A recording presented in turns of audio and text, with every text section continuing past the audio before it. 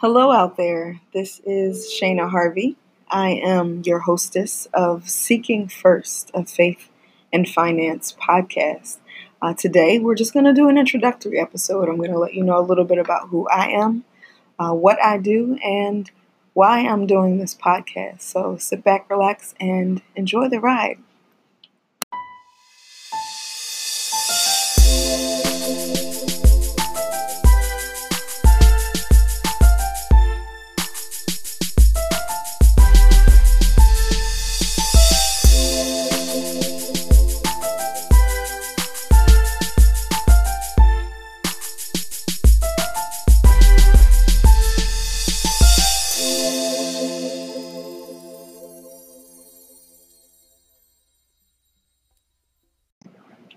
Okay, welcome back.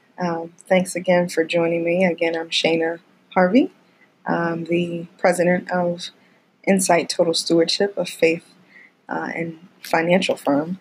I do financial planning and investment management for individuals and corporations, and I do it from a faith perspective. And that doesn't mean that I'm out trying to save people. It just means that the foundation for the advice that I give and the things that I recommend happen to be rooted in my own faith and quite often the faith of those that I serve. So I try to make the plans that I create consistent with the values of my clients. And I'm upfront about my own values. That doesn't mean that all of my clients are Christian, because they are not, actually. I have some clients who are not Christian at all, but they do appreciate a values-based financial plan, and that is something that I offer to people. So while I am a Christian and come from a faith perspective, I also want to be consistent with whoever chooses to engage me as their advisor with what they believe and how they want to handle their finances, while also not shying away from what roots me and the advice that I give. And one of the passages of scripture that is foundational to what I believe is true about how we handle money comes from Matthew 6, the Sermon on the Mount, where Jesus is talking to his disciples about how to worship God and not worship money. And I want to read this text. There's about 10 verses here. Matthew 6, 24 to 34 is where I'm coming from. If you want to follow along or grab a Bible, I'm going to read these verses because this is actually the foundation for this particular podcast.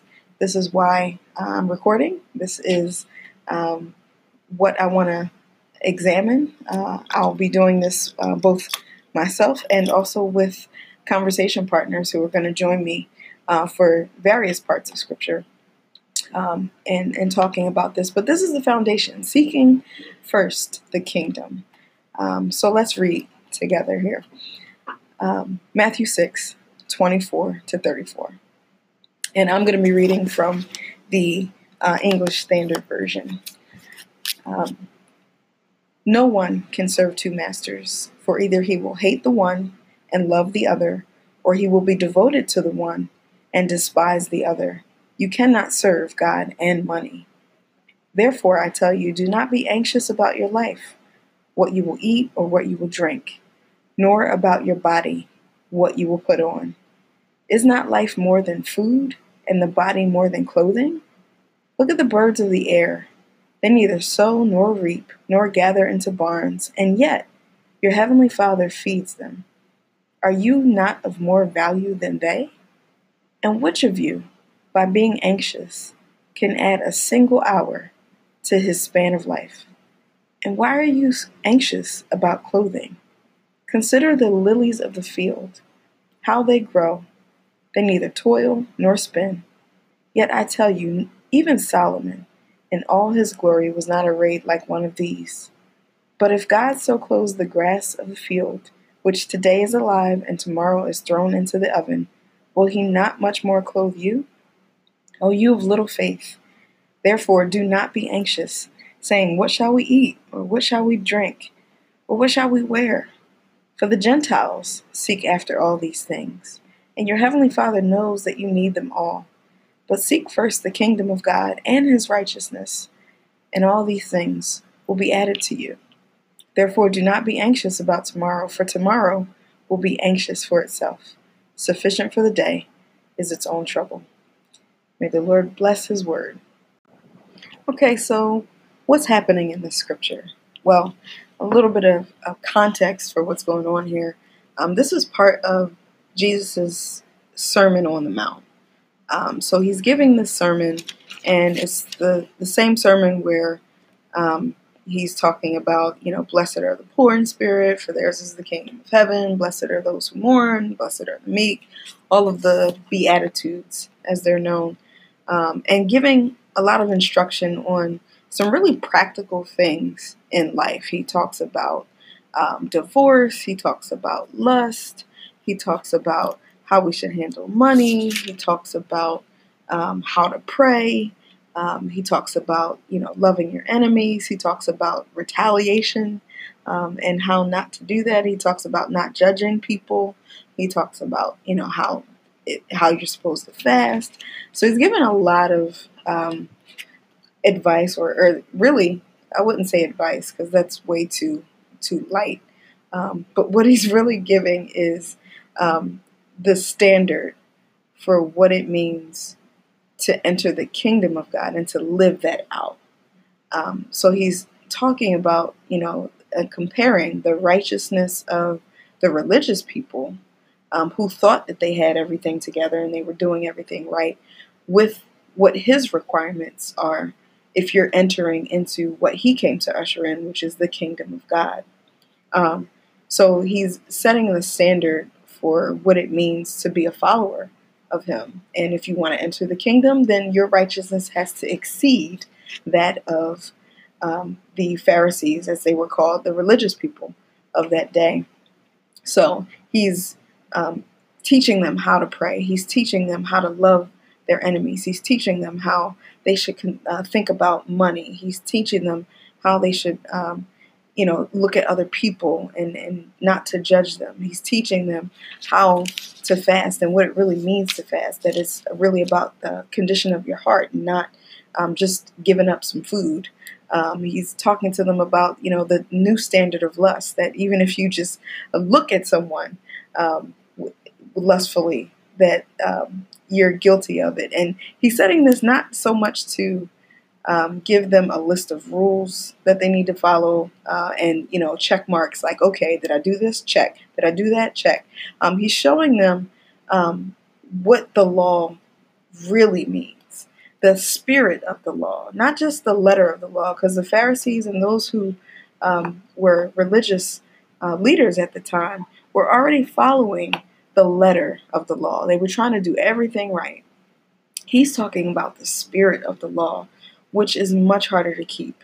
And if you violate both the letter and the spirit of the law, or if you violate just the spirit of the law, then you're guilty of sin.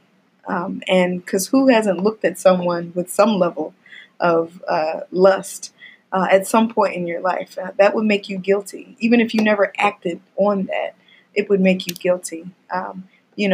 Who hasn't elevated money above their life at some point in time? Who hasn't prayed selfishly at some point in time? Who's loved their enemies?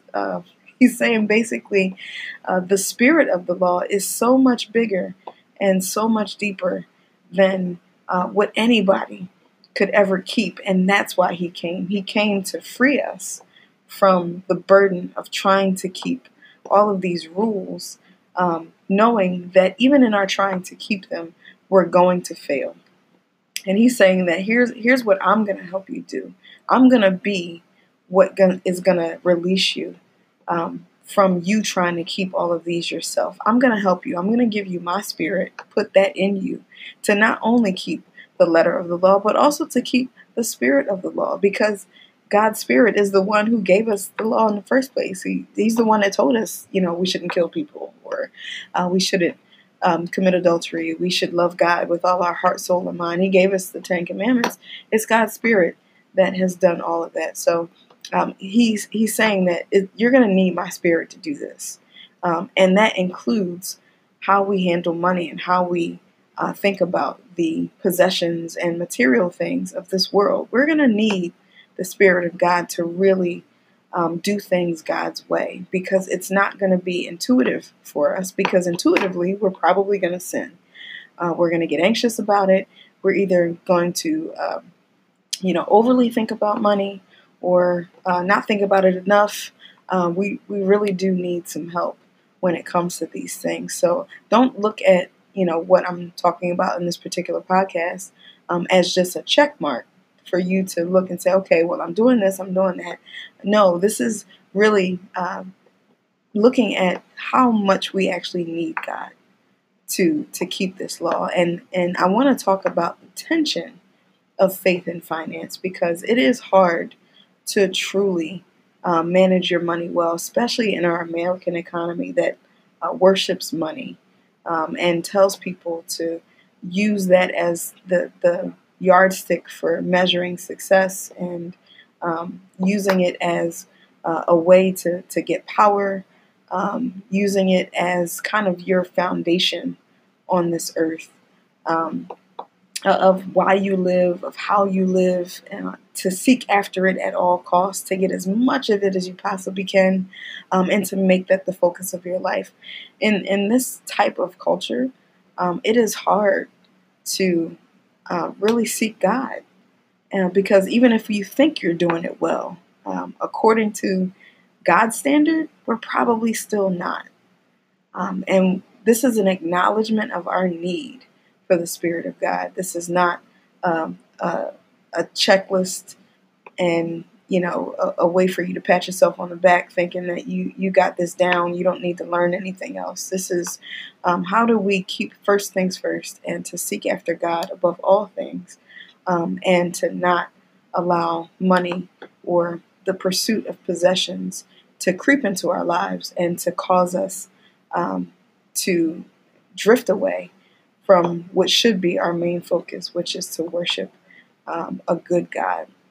So I want to get into a little bit about the tension in the scripture, because in this particular scripture that I read in Matthew 6:24-34, is really talking about the anxiety pertaining to money and possessions. He's talking about not being able to serve two masters. You can't serve God and money. The two don't mix, basically. So you can't be all about getting money and making that the foundation of your life, and at the same time say that you worship God, because you can't do that. The two don't agree. And it's not. There's always going to be a time where one of those masters is going to ask you to do something that's going to go in direct opposition to the other. And so God might ask something of you that's going to, get at you serving money. Might ask you to quit your job. He might ask you to give at a level that you didn't think you could give. He might ask you to let go of seeking after a better paying job in favor of something that serves. He might ask you to move to a place that you didn't think you would ever go. He might ask you to serve in a way that's going to cause your money to get a little funny. So, and money might ask you to do some things that are against God. Money might ask you to spend all day and night working and slaving for it and spending no time with God whatsoever. It might ask you to, purchase things that are going to get you into a difficult financial position. Money might ask you to do things that would go against God's word. And so there's going to be a time, if you're serving money, where you're going to have to make a choice with which direction you're going to go. Are you going to keep serving money, or are you going to obey your heavenly master, God, above that? So Jesus is really setting the stage for forcing this tension to come to the surface, and just putting it out there. Like you just can't do it. It's not going to happen. So just basically get ready and don't worry about, all the things that basically money can buy. Here's talking about clothing and food and, the things that we need to live. It's saying don't be anxious about these things. And that's really the crux of this text. It's the anxiety surrounding it. It's not that we don't or shouldn't think about our money or plan our money well. We're also called to be good stewards of our money. So we have to hold this intention, because there's also a point in time where we can be overly anxious about things, where we can get to a place where we are, thinking about money all the time, where whether we have it or we don't, this is actually not discriminating against people who have money or people who don't have money. If you have money, you can be overly anxious about it. And if you don't have money, you can be overly anxious about it. We want to spend some time in this episode in particular talking about that level of anxiety, what it means to be anxious about it, and how do we identify this. If God is pointing this out to you in your life, how do you look at your money and the anxiety surrounding it? So let's talk a little bit about what it means to be anxious about money. So I wanted to get an actual definition for what it means to be anxious. And so I went to Psychology Today to get their definition of anxiety. And they say that anxiety, or extreme apprehension and worry, is a normal reaction to stressful situations. In some cases, however, worry becomes excessive or chronic and can cause sufferers to dread everyday situations. And anxiety is exaggerated by worries and expectations of negative outcomes in unknown situations. So typically, you're going to get anxious when you don't know what's going to happen. It's going to cause the excessive or chronic worry. Because I think it's normal for us to worry about the unknown. If it wasn't normal, I think Jesus wouldn't have said it. He had to tell us not to worry, or what not to worry about, because he knows that these things are going to cause us to excessively worry. And what stuck out to me in Psychology Today, in reading this description of anxiety, was extreme apprehension and worry. Because the extreme apprehension part, where you're actually afraid to take a step or you're afraid to do something, was what stuck out for me. Because I know that in worrying about things and worry about life in general, sometimes it can cause us to be paralyzed by that fear, paralyzed by that worry. And even in our finances, some people's anxiety about money shows up in doing nothing, being so anxious, being so paralyzed by fear that they just do nothing. And that is also anxiety. It's not just, excessively talking about it, or the other extreme, which would be people who put too much time and effort into it, where all day, every day, they're just thinking about money. They're checking their bank account all the time. They're checking their investments all the time. They're, calculating this and calculating that. That's the other side of things, where your focus is actually distracted from normal life or everyday situations, because you don't know what's going to happen, and now you're just excessive in how you respond to it. Both extremes are a caution here that Jesus is giving us. Don't be anxious. Don't be so paralyzed by fear when it comes to managing your money or serving your money, or I shouldn't say serving your money, but paralyzed by the fear of what your money will or will not do for you, or that you can do with it. Nor should you be so anxious about it that you can't stop thinking about it, that it's always going to cause you worry and stress and, feeling anxious about it. And they talked about some symptoms of anxiety. So, how do you know that you're suffering from anxiety? And I want to tie this to our financial life because those who suffer from prolonged anxiety, and I don't mean moments here, I mean, because all of us have the moments of anxiety, but how we rebound from these moments matters. If those moments start to become hours and days and weeks and years and a state of your existence, then you are now suffering from way too much anxiety about your financial life. Excessive worry about health, money, family, work, or school performance, even when there's no sign of trouble.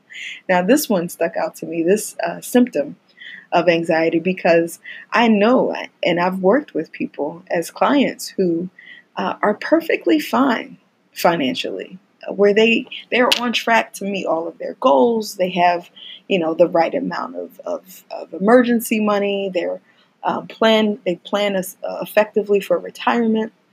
They have the right amount of insurance. They are making good money. They have even sometimes passive income, but they are excessively worried. There's no sign of trouble. There's no worry to be had, so they create it. Almost like, well, I don't know what's going to happen, so I need to do this or I need to do that, and I need to excessively worry. And I pray for those individuals who are that way. And try to help them to get to a place of not being anxious about it and pointing out, especially if they are a believer and I know that they're a believer, then I'll call that out and say, hey, listen, you're now crossing over into the worship category when it comes to money. You now feel like you have to have this in order to be okay, and it's not true. You have God, and God is going to take care of you. You belong to Him. If you really believe that you belong to Him, you're going to have to let this go. You're going to have to not excessively worry. There is no sign of trouble right now. Let's calm down a little bit. The second symptom here says irrational expectations of the worst outcome in many situations. You ever know somebody who just make up some stuff, who like nothing's actually happening, but they just make up some drama. And they just imagine the worst outcome. Like, well, what if this happens? Or you don't know what's going to happen. You're right. I don't know what's going to happen. I can't predict the future. But I do know that what we have is right now. And just like Jesus said, do not be anxious about tomorrow, for tomorrow will be anxious for itself. Tomorrow, sufficient for the day is its own trouble. You got enough trouble going on today. Don't make up some stuff about what's going to happen tomorrow. Chill. The inability to relax. Irritability. People get irritable when their money is out of whack, insomnia. You can't sleep. Tiredness. You worry yourself. You ever worry yourself about something so much that you make yourself tired, where you haven't done any physical activity, but in your mind, you can't get your mind to relax. You can't get your mind to just, take a break for a second.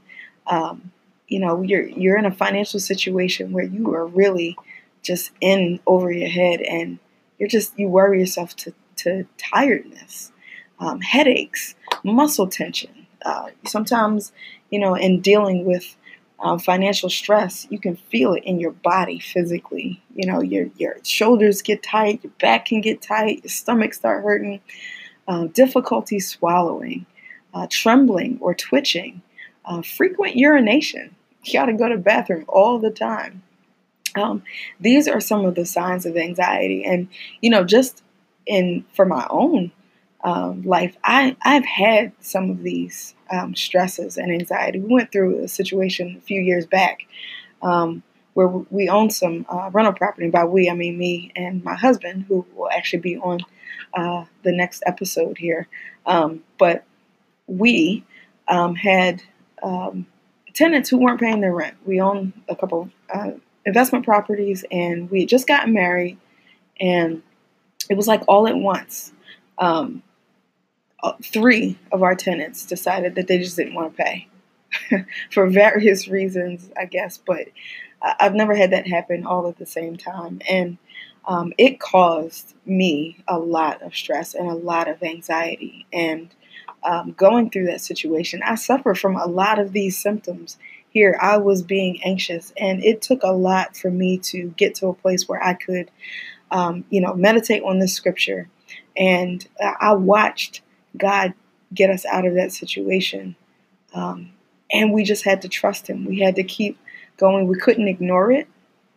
We had to address it. So we couldn't let the anxiety about dealing with, how we were going to pay 3 mortgages on these rental properties, how we were going to afford to evict the tenants because it costs money to go to court and evict them each time that you have to do it, how we were going to pay to get the places ready, to get a rent-paying tenant into them, all of those things. And we went through this for about 6 months, and we had to keep talking to each other and encouraging each other to just keep going. Like, it was a tough situation, and here we are, a new couple, and we're adding this stress to our lives financially. And but it was really eye-opening, and God showed us in that time that He really did have us, that we were going to be just fine, that we had to keep an even keel when it comes to our faith and our trust in Him and our dependency on Him.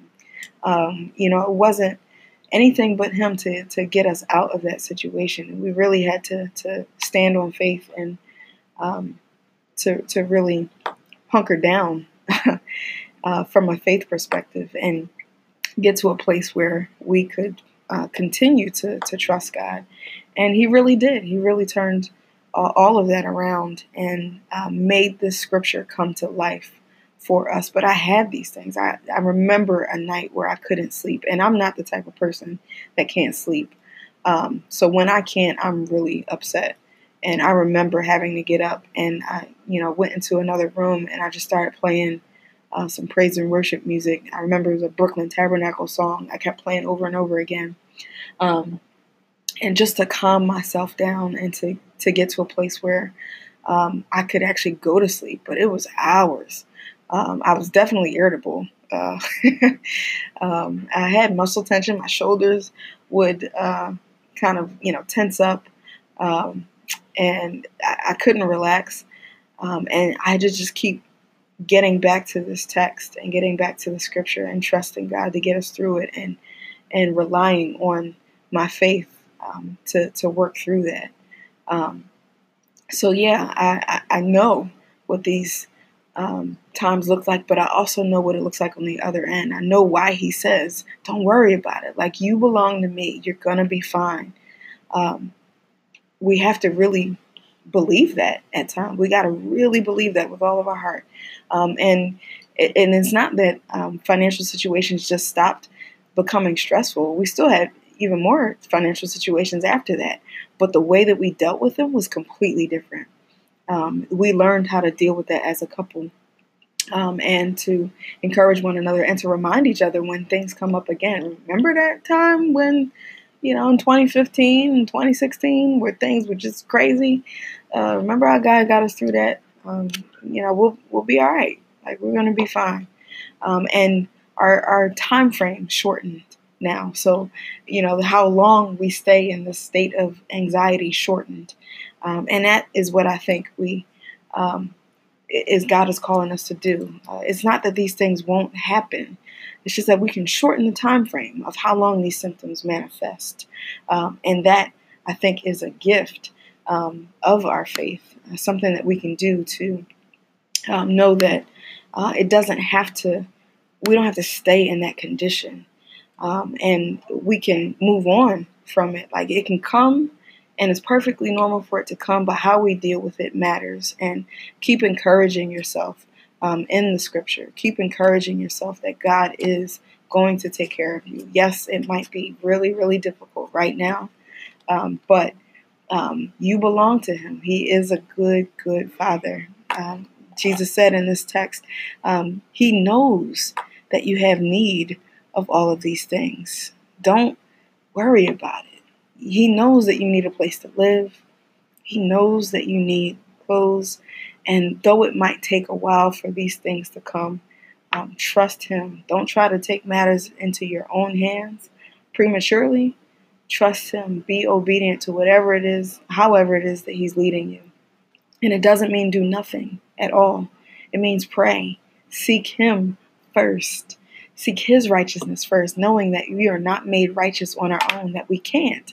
We can't be made righteous on our own. We need the Spirit of God to really serve God and to live this out, because you can't actually follow these commandments in the spirit of what is intended, because it's hard. It's hard to do that. It's hard to not get anxious about money when money controls so much of our life.